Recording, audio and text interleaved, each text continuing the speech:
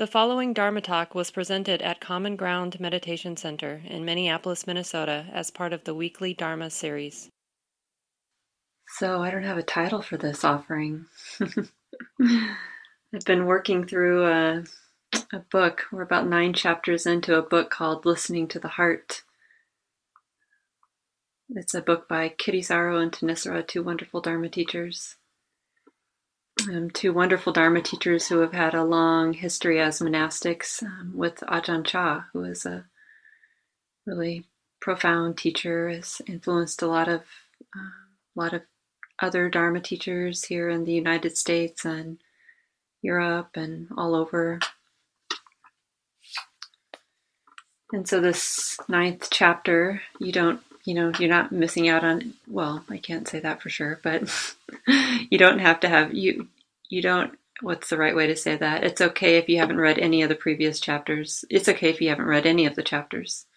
Just showing up here is on any Wednesday night is great, and you should hopefully be able to get something out of each of the offerings. So this 9th chapter is called Nibbana the Beautiful.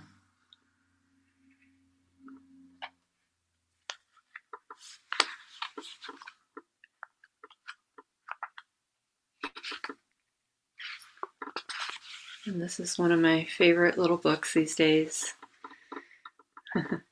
called The First Free Women. It's poems of the early Buddhist nuns. So poems that were originally in the Therigatha, which is a collection of poems written by awakened women at the time of the Buddha. We have so little of the stories of nuns. You can see how thin this little book is. This latest book that was edited or written by Maddie Weingast. And I just can't get enough of these poems these days. A couple weeks back, Patrice Kelsch and I, who is usually here on Wednesdays but is not, is having some time with her granddaughter tonight.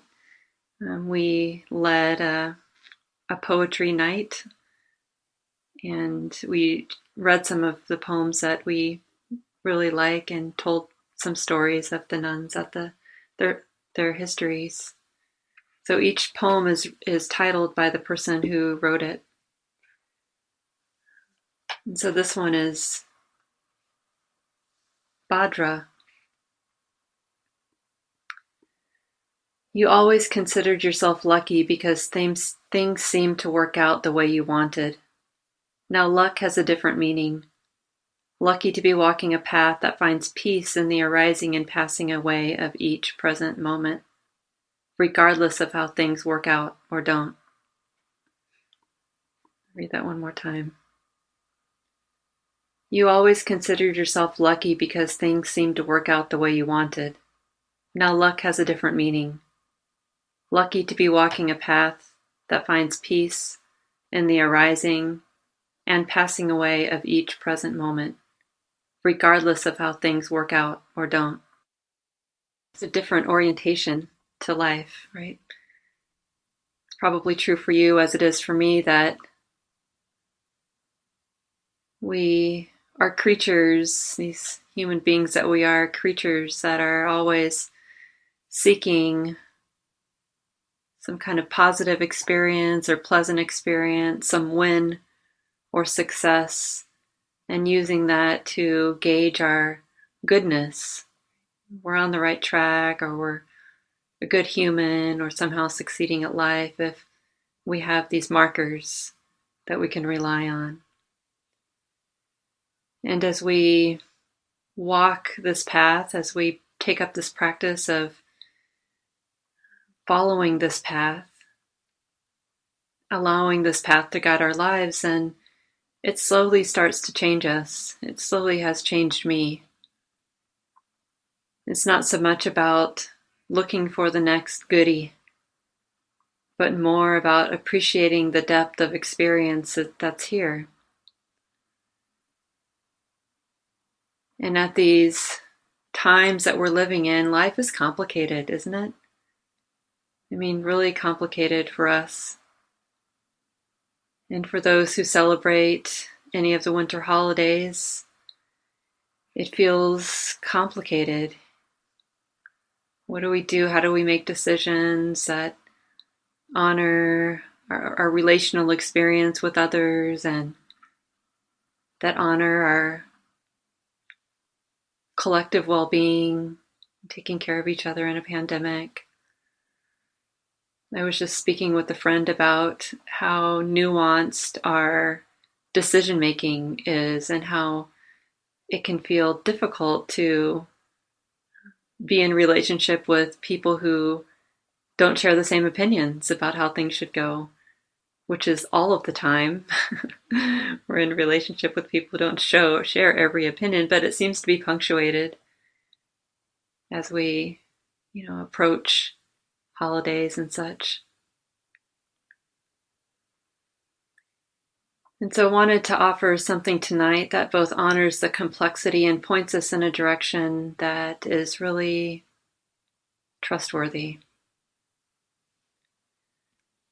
I think last week Patrice, who was teaching here, talked about the heavenly messengers. Is that right for anybody that was here? Yeah? All right, yeah. So I wanted to, I was inspired a couple weeks ago rereading that I've read this collection of poetry so many times, and rereading it a couple of weeks ago, I was inspired to read a little bit more and study a little bit more about these women at the time of the Buddha. And I picked up a book written by a teacher who I've taught with a little bit, Pam Weiss, who was a wonderful, wonderful teacher. And she wrote a new book this year called A Bigger Sky, Awakening a Fierce Feminine Buddhism. It's really quite nice. I appreciated it. And so as we unpack together tonight some of the history that is often removed, some of the stories, some of the relational experiences of the Buddha and before the Buddha became the Buddha, of this man, Siddhartha, who left home and followed this path to freedom and then taught about it. I'd like to unpack some of the experiences in his life from perhaps different vantage points than we typically explore. So last week, Patrice probably, her talk's not up on the web yet, so I haven't listened to it, but she probably at least mentioned this story of when the Buddha left home and encountered, he was living in royalty. He was a prince and living a very privileged life, and then left and got a taste of reality, which included old age, sickness, and death. And it was really shocking. Yeah. And what we often don't talk about is that, the Buddha's experience and ours too, how it relates to ours goes way back to childhood. And the Buddha was born, his mother died about a week after he was born. And he was raised by his aunt, his mom's sister. So his mother, Maya, gave birth to Siddhartha. Her sister actually was there and delivered the child. And then she died within 7 days. And there's so little recorded about these women, right? The Buddha's mother, the Buddha's aunt, Pajapati, who ordained with the Buddha after the Buddha's awakening and went on to be a fully awakened being. And also the Buddha's wife, Yasodhara, who when he left home, he left his wife to care for their young son, Rahula. So I was just, as I was reading, just sort of like, oh God, this is so relational. This is so relatable. our lives are so messy, aren't they? They're not like straightforward. And we can somehow read these teachings and the suttas and think that our practice follows a particular linear path. Like we understand this and we understand that, then we go here, then we go there, and beat ourselves up along the way if it doesn't shake out like that. But as I was reading some of this history and kind of translating it into my own life experiences, just appreciating how relationally challenging our lives are, and this all becomes the what we work with and practice. So, it's really wonderful to have these experiences and practice that help us deepen our faith in the path. And it's wonderful to develop some useful tools, like the tool of touching peace, of feeling into that, the way that the mind knows how to connect and sustain itself, like in the present moment, and how good that feels. Like, oh, this mind can develop that habit of samadhi, that habit of being here. And yet it's so much more than that. It's so much more than that. And often what we start to unpack in practice is our deep wounding. That seems to go way back. Right? And often in daily life, what we're touching more than anything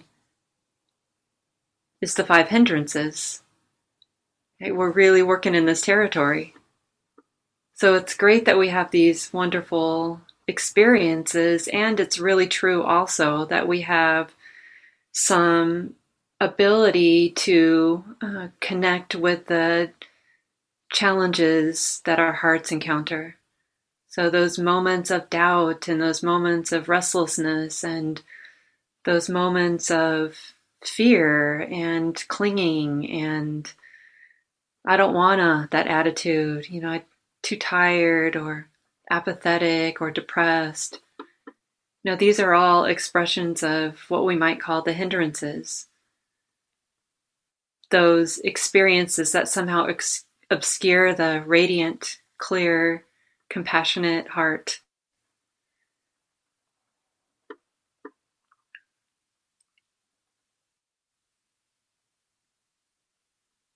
And so we want to learn how to appreciate these moments, really appreciate that what's being unearthed in practice is often our, willingness to get close to our deepest wounding. And in fact, this might go on for years or decades. One of my teachers said that for the first 15 years of their practice, they were just doing psychological work. This is a person who practiced as a monk in Burma for quite a long time and was still doing psychological work even at that point. And that's what we're all doing a lot of the time, understanding and reckoning with patterns, like our own patterns of mind that tend towards this or that kind of hindrance. Right? Some of us might lean in the direction of grasping after pleasant experience, and others might, like me, be yoked more towards aversive states of mind. And this is all just really normal territory. So we want to appreciate that even in this unearthing process that we're in, that it's actually good practice. It's really good practice. It's really, really good practice. And we don't have to have this view that, we can set down this view that practice is somehow this attainment of pleasant mind states.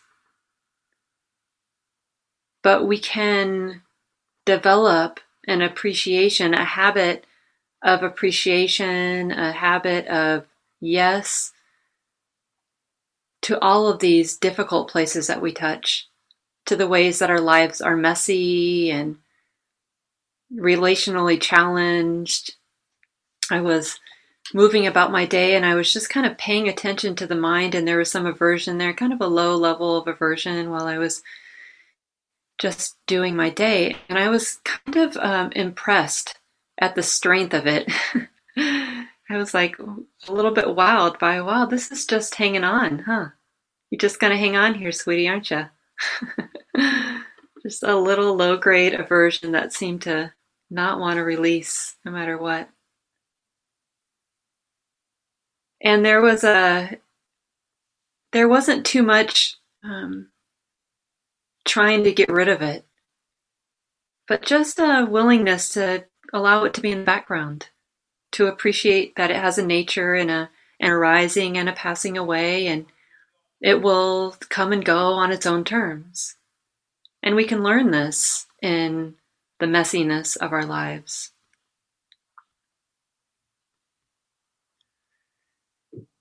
So I'd like to read a little bit from this book, A Bigger Sky, and discuss how we might consider what's been left out sometimes of the teachings, or how we might have a fuller understanding of the Buddha's life and complicatedness, and feel like, hopefully that will help us feel like we're on the right track in our own complicated, messy lives, and appreciate that we're still on the path of awakening, even with all of the complicatedness and the messiness of life.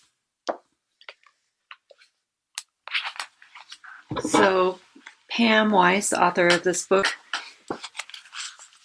did as much study as she could, and then told stories of, based on her research and understanding. There's really so little about these women in the suttas, in the teaching. So the Buddha's mom, Maya, his aunt, Pajapati, and his wife, Yasodhara.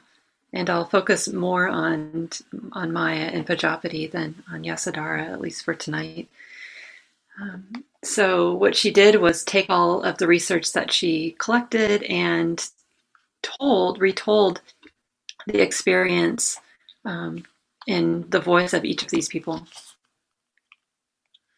And much like the poems in the first Free Women, what I appreciate about them is that they are really alive and vibrant relationally. Again, highlighting the complicatedness of and nuances of being in a relationship with other human beings, and kind of not knowing what to do or say or how to take action, and all of the ways that we do.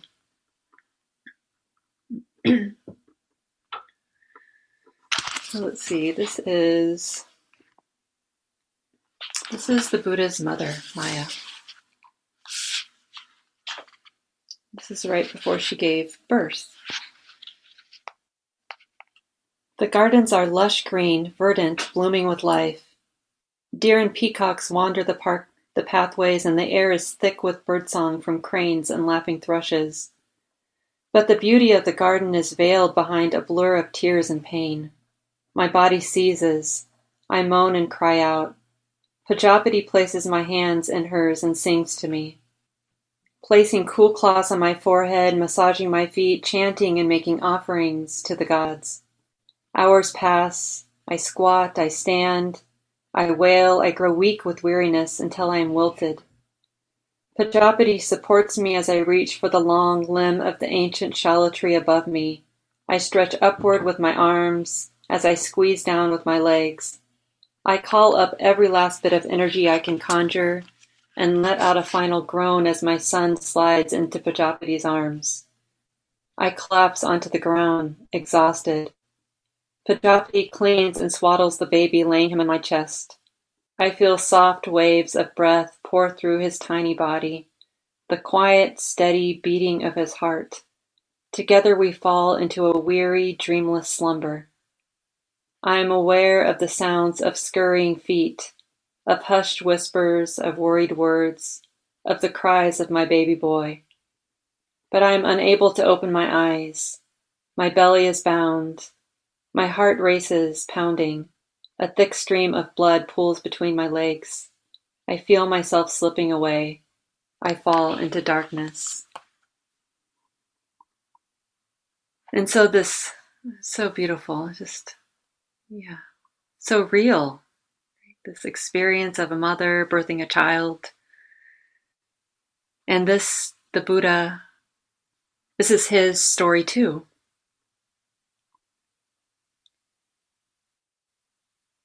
And I have to wonder,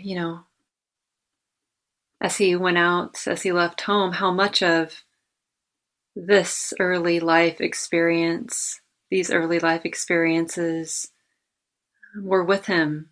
How much of this did he unearth in his journey to enlightenment? And so these are Pajapati's words. Pajapati became a leader of the Bhikkhunis and was given the name Mahapajapati. At Common Ground, we have a statue of her next to the Buddha on the altar in the Dharma hall. I wake up, I hear the cries of my sister. She has fallen into a fever.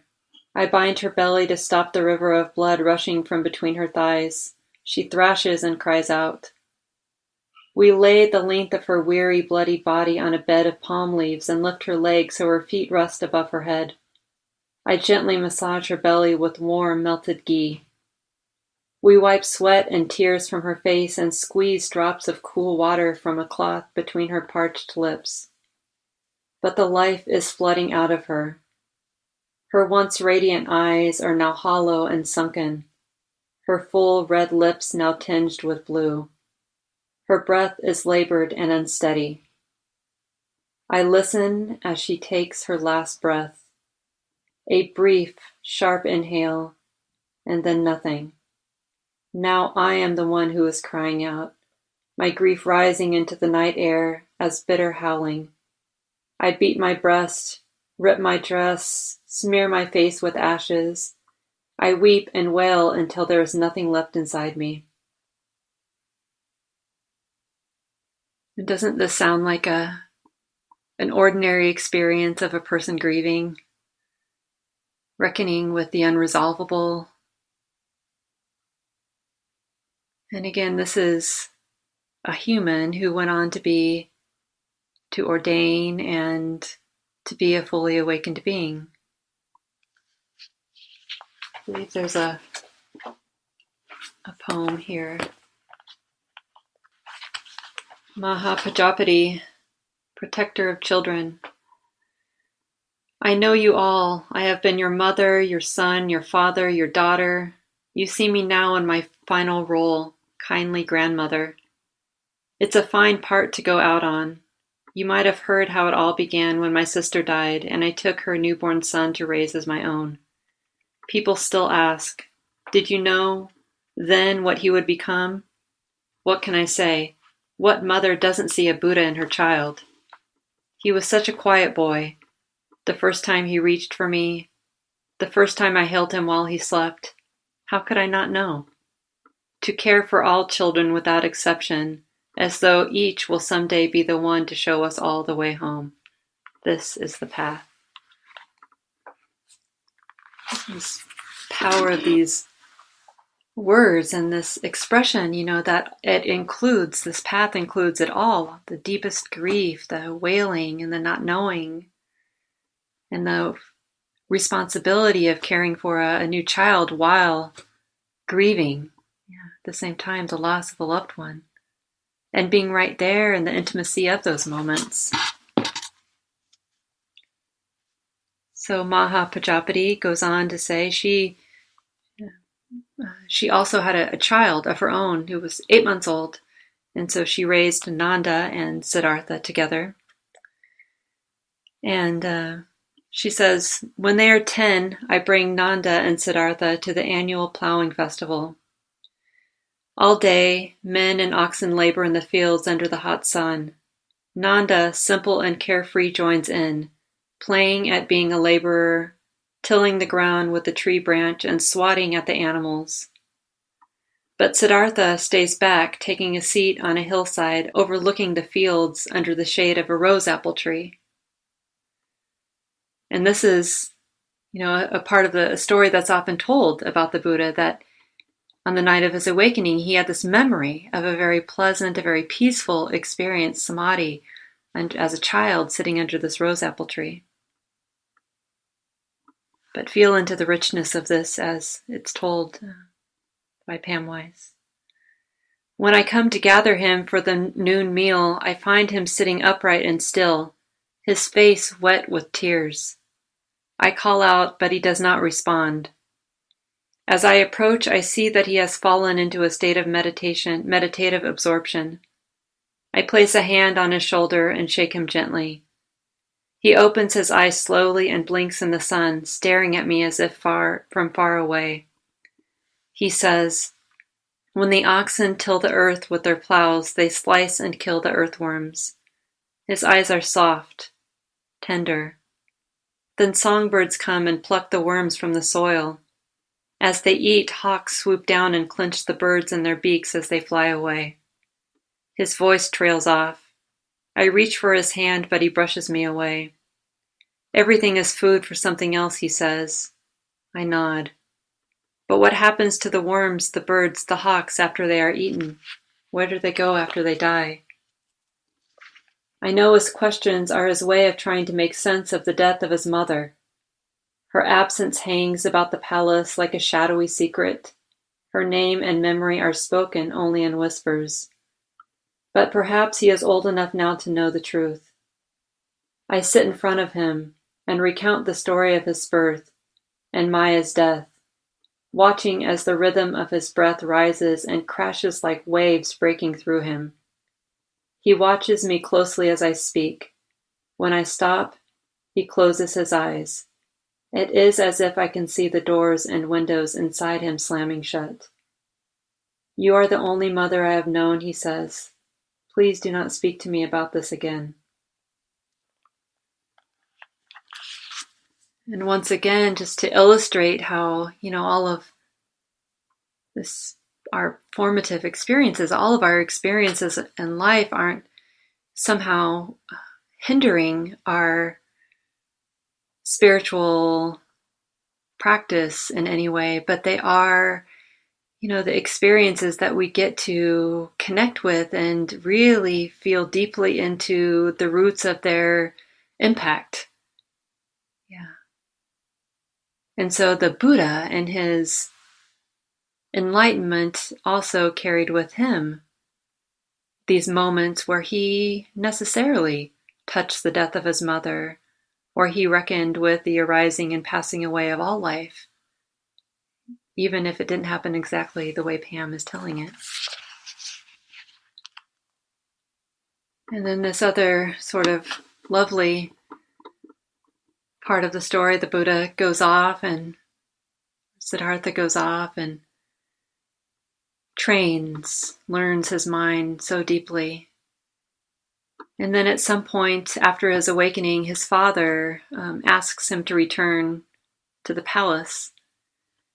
And he goes, and this is directly from I'm not sure where, the commentaries maybe. So the Buddha finally came back to the palace, and his father, the king, was not very impressed that he was doing alms rounds, begging for food. And he said, the warrior caste never goes on alms rounds. And the Buddha replied, the lineage of the Buddhists have always received alms. Again, pointing to the depth of his integrity and his practice, and not somehow relinquishing that at any point. And Yasodhara is there with the Buddha's son. Yasodhara, remember, was the Buddha's wife before he left, and sort of have to wonder how that leaving happened and how difficult that was for everyone, right? The Buddha, his son, his wife, the family. And because there's so little written, we don't quite know. There's different stories. One is that the Buddha left in the night and to avoid a difficult conversation with his wife. And another story is that he had a difficult conversation and then left. So we don't really know how things went, but he goes back and Yasodhara sends Rahula down to see his dad. And we can imagine that this was not an easy welcoming, right? That this was the Buddha, and it was also her husband who had left her to care for the son. So you can imagine all kinds of feelings that perhaps were there for her. And so she sends Rahula ahead of her, and she says, do you know who this is? And Rahula answered, yeah, that's the Buddha. And Yasodhara replied, that's your father. Right? So pointing him in this relational realm, like that is a person you're related to. And with tears in her eyes, as the story is told, Yasodhara directed Rahula to go and collect his inheritance.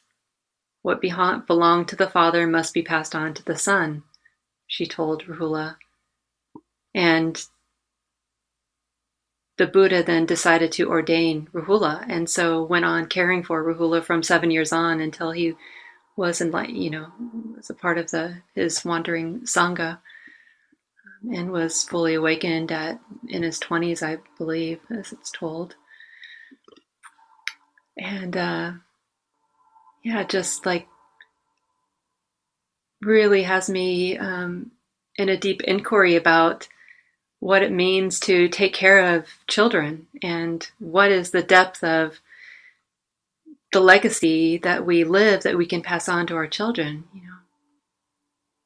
And the Buddha's offering to his son. And it's said that he gave 3 primary teachings. There are 3 places in the suttas, in the middle discourses, that it is discussed what the Buddha taught his son. And the first teaching was about integrity. It was around the Buddha caught Rahula in a lie. And so he was teaching him about the importance of integrity, right? The first teaching is about integrity. Then he went on to teach him about meditation. And then in his 20s, that was like when he was a teenager, and then in his 20s, he taught him about wisdom. But the first teaching was about how to live, right? How to tell the truth, the importance of telling the truth. And we have to think that this is not only about telling the truth outwardly, externally, but also telling the truth to ourselves about how we are really impacted by experience, and especially all those places that we've had some deep wounding that get unearthed, that call us to reckon with the impact, both internally and relationally, collective and the collective. And so in that first teaching on integrity, the Buddha talks to him about lying, and then also talks to him about reflecting on his actions and behavior. This is using thought. I'll read you a little bit about what he tells his son, if I can find it. What do you think, Rahula? What is a mirror for? For reflection, Rahula replied. In the same way, Rahula, bodily actions, verbal actions, and mental actions are to be done with repeated reflection. If on reflection you know that your actions would not cause affliction, then it is fit for you to do. If on reflection you know that it is not causing suffering, you may continue with it. He said to his son, if on reflection you know that it led to self-affliction, to the affliction of others, or to both, then you should confess it, reveal it, lay it open to the teacher or to a knowledgeable companion, and then you should exercise restraint in the future. So using the activity of our minds to reflect on our behavior is a really important part of the path, right? And the Eightfold Path is divided in 3 components, and one is this path of integrity, or this part of training ourselves to talk and walk and act with integrity, to align our hearts and our behavior with the spirit of non-harming. So these may not be the days that we were hoping for. These days may be more complicated than we dreamed of or were hoping for. Yet these are the days that we get. And as we consider our next move and how we walk the path, we mark this as an act of simplification and of not adding to our life story in such a way that causes more pain, right? But to really reckon with the deep truths of our experience, both the psychological truths of our experience and the conditions that we're living in. I was, my father-in-law, we decided that we're not gathering with family at this time, at least my family's not, but we decided that we would buy some flowers and we would deliver them to a bunch of people that we care about. And over 3 or 4 days, we picked a few of them and went masked and met them at the door and said a quick hello and dropped off the flowers. And it was such a pleasant, my mind wasn't really looking for more. Wasn't feeling really sad. Did this with my father-in-law today. I'm in Michigan right now with him, and it was really quite pleasant to have this simple experience, this mind that didn't want more, that was just appreciating being in relationship with these people and having these few hours to appreciate, the relationships that we have and the way that we can show care in this moment. I mean, the whole thing was so simple, like a flower on the doorstep, just a few words. And it really reminded me of like the possibility of simplification, of renunciation, when the mind isn't generating more. It actually is just accepting the conditions as they are. Just accepting the complexity. Right? Just accepting this is the way it is. You could feel some good there. And many of you know that, I've shared this, that it was in May, my partner's mother passed away. And so we've spent quite a bit of time, she and I, here with her father, Tom, since then. And we were really lucky enough, fortunate to be here to accompany Dorothy in her transition and then be here after with Tom. And so being back in this house, and we went home to Minnesota and came back a couple of times. And so really just sitting here and being here with family and feeling into the truth of, all of our history together and how life is really not, there's a lot of beauty, and we could talk about that, and it's good to talk about that. And there's a lot of mess. Relationships are not that easy. And so there are moments when there's stress and conflict and we're not getting along that well. And it was like this through my mother-in-law's passing too. And thankfully there's, this willingness to continue to return to the present moment and to realign with integrity and to trust this capacity of reflection that the Buddha was pointing to feel into the heart that feels yucky when there's been some activity outside of the alignment of our own integrity.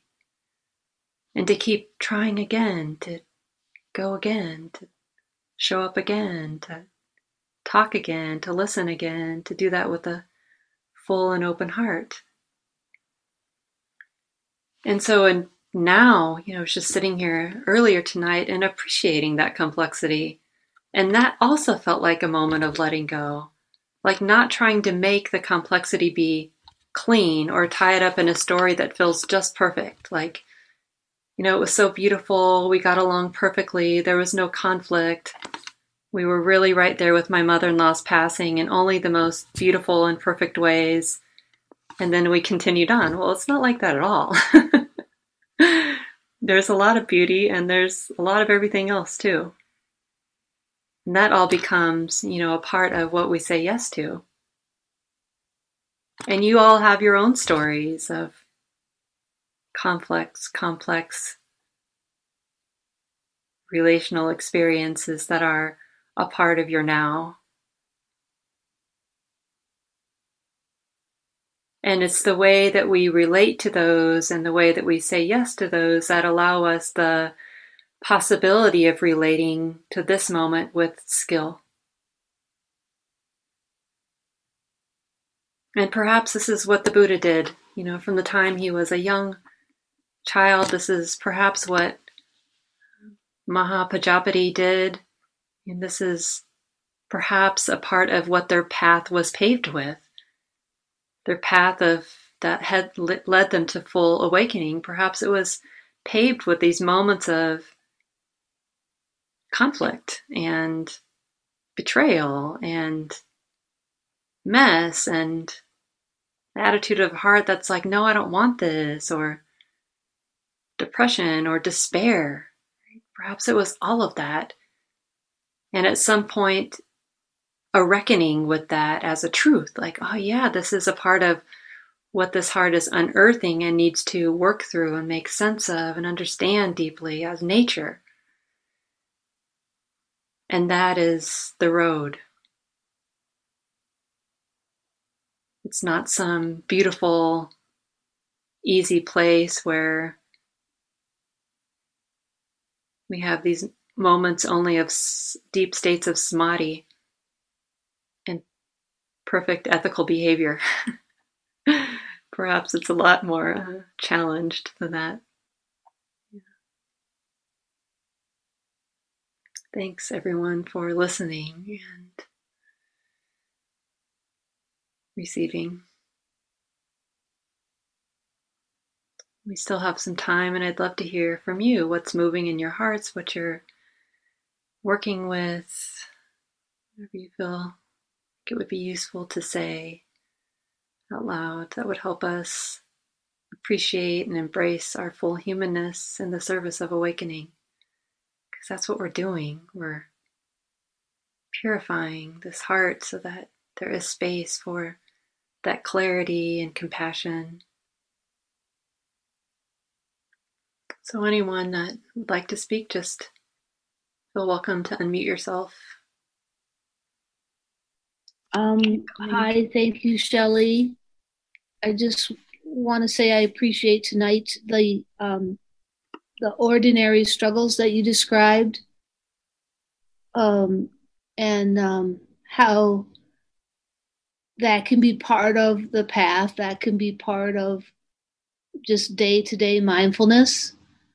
I can really relate to that this week, so I just wanted to express that I'm living a very ordinary life, and it has a lot of struggles for the holiday season, and it just feels affirming to be here tonight, because I can use these days for practicing as well. So thanks. Thank you, Colleen. And hopefully it feels as nice to you as it does to me to feel like I don't have to hide my complicated experiences, that they get to be part of the expression of Dharma that we're all swimming in. Thanks, everybody, and thanks for the Dharma. I was thinking about purification too when you were talking, and my experiences as I've been on the path of that as the samadhi has grown, then these things bubble up. That's what it feels like. They bubble, blah, blah, blah. And And I've really come to trust that it's that there's, there's often aversion to it, and not wanting it to be there. But what I've come to really trust is that being with whatever aspect of it leads to it moves, and there's this it feels like healing that happens, and it changes me, like it's profound, and I start to see things like just examples of how, like, I might have mentioned this, I don't remember where, just like being more assertive with my dad, like, wow, just examples of that. So to me, it feels like a really important part of the path, the relational, like parts of life. And so I feel so grateful to hear about, the reading from the women, the information from the women, because it matches my experience for sure.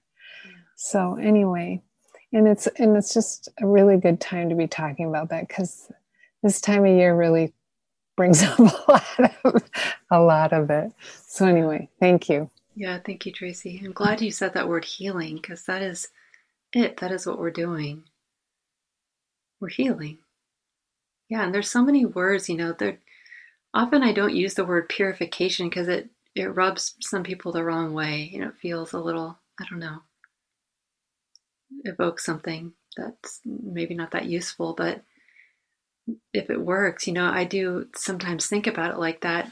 Like when the system gets really relaxed and can rest, it's like really vulnerable. It's really vulnerable. And in that vulnerability, it learns to trust, right? The system, the heart just trusts like the present moment. And so it's more than just noticing a thought that, what might come unearthed, what might become unearthed might be a really deep wound that we weren't expecting. Something that we've thought we have worked through early in life, or that we somehow pushed aside because we thought we understood all that needed to be understood, except that the system, the heart, the body didn't quite push it aside. I'm feeling that now, that there's this kind of level of activation just from the last 6 months, that it's a bit, I was talking to a Dharma friend, another teacher, earlier this morning, and we were both saying that it takes a bit longer to settle down, and that activation arises a little more quickly after the sit. Yeah, that makes sense, doesn't it? So just keeping that in mind, like this is really normal territory. The system is trying to survive, and it's on high alert a little more often. And what happens when, the system gets better and better at resting in the present moment, these really kind of deeper woundedness comes forward, and we get to work with it. So it's never a bad sign. It's really just a very good sign. It's a very, very good sign. And if you were to read some of these poems, these women, fully awakened women, they're talking about real things like contemplating suicide and being hungry, not knowing how to, losing children, and grief and despair of all kinds. It's just like, this is the territory we're in, isn't it? Yeah. So the next time we have this thought like, oh, I'm just sad, or I'm just anxious, and what we really mean is that, well, I shouldn't be feeling that way, it's just nothing. Then perhaps we can give it a little space to express itself and not be so afraid of that. I go, what is the depth of this sadness? I don't know about you, but I've been feeling grief. I've been just inviting that and recognizing how many places grief is expressing itself. I was feeling that with this group of Dharma friends, a cohort of teachers from training that I've been in for 4 years through IMS, and I haven't seen them with the regular intervals. We've missed 2 in-person gatherings, and I was sort of full of grief today. I was talking to a friend on Zoom, like, oh, yeah, I didn't know that was there. I thought it was fine. Just humming along, accepting the change and activity, but there's a lot more that's often there. This talk, like all programs at Common Ground, is offered freely in the spirit of generosity. To learn more about Common Ground and its programs, or if you would like to donate, please visit our website, www.commongroundmeditation.org. Thank you for listening.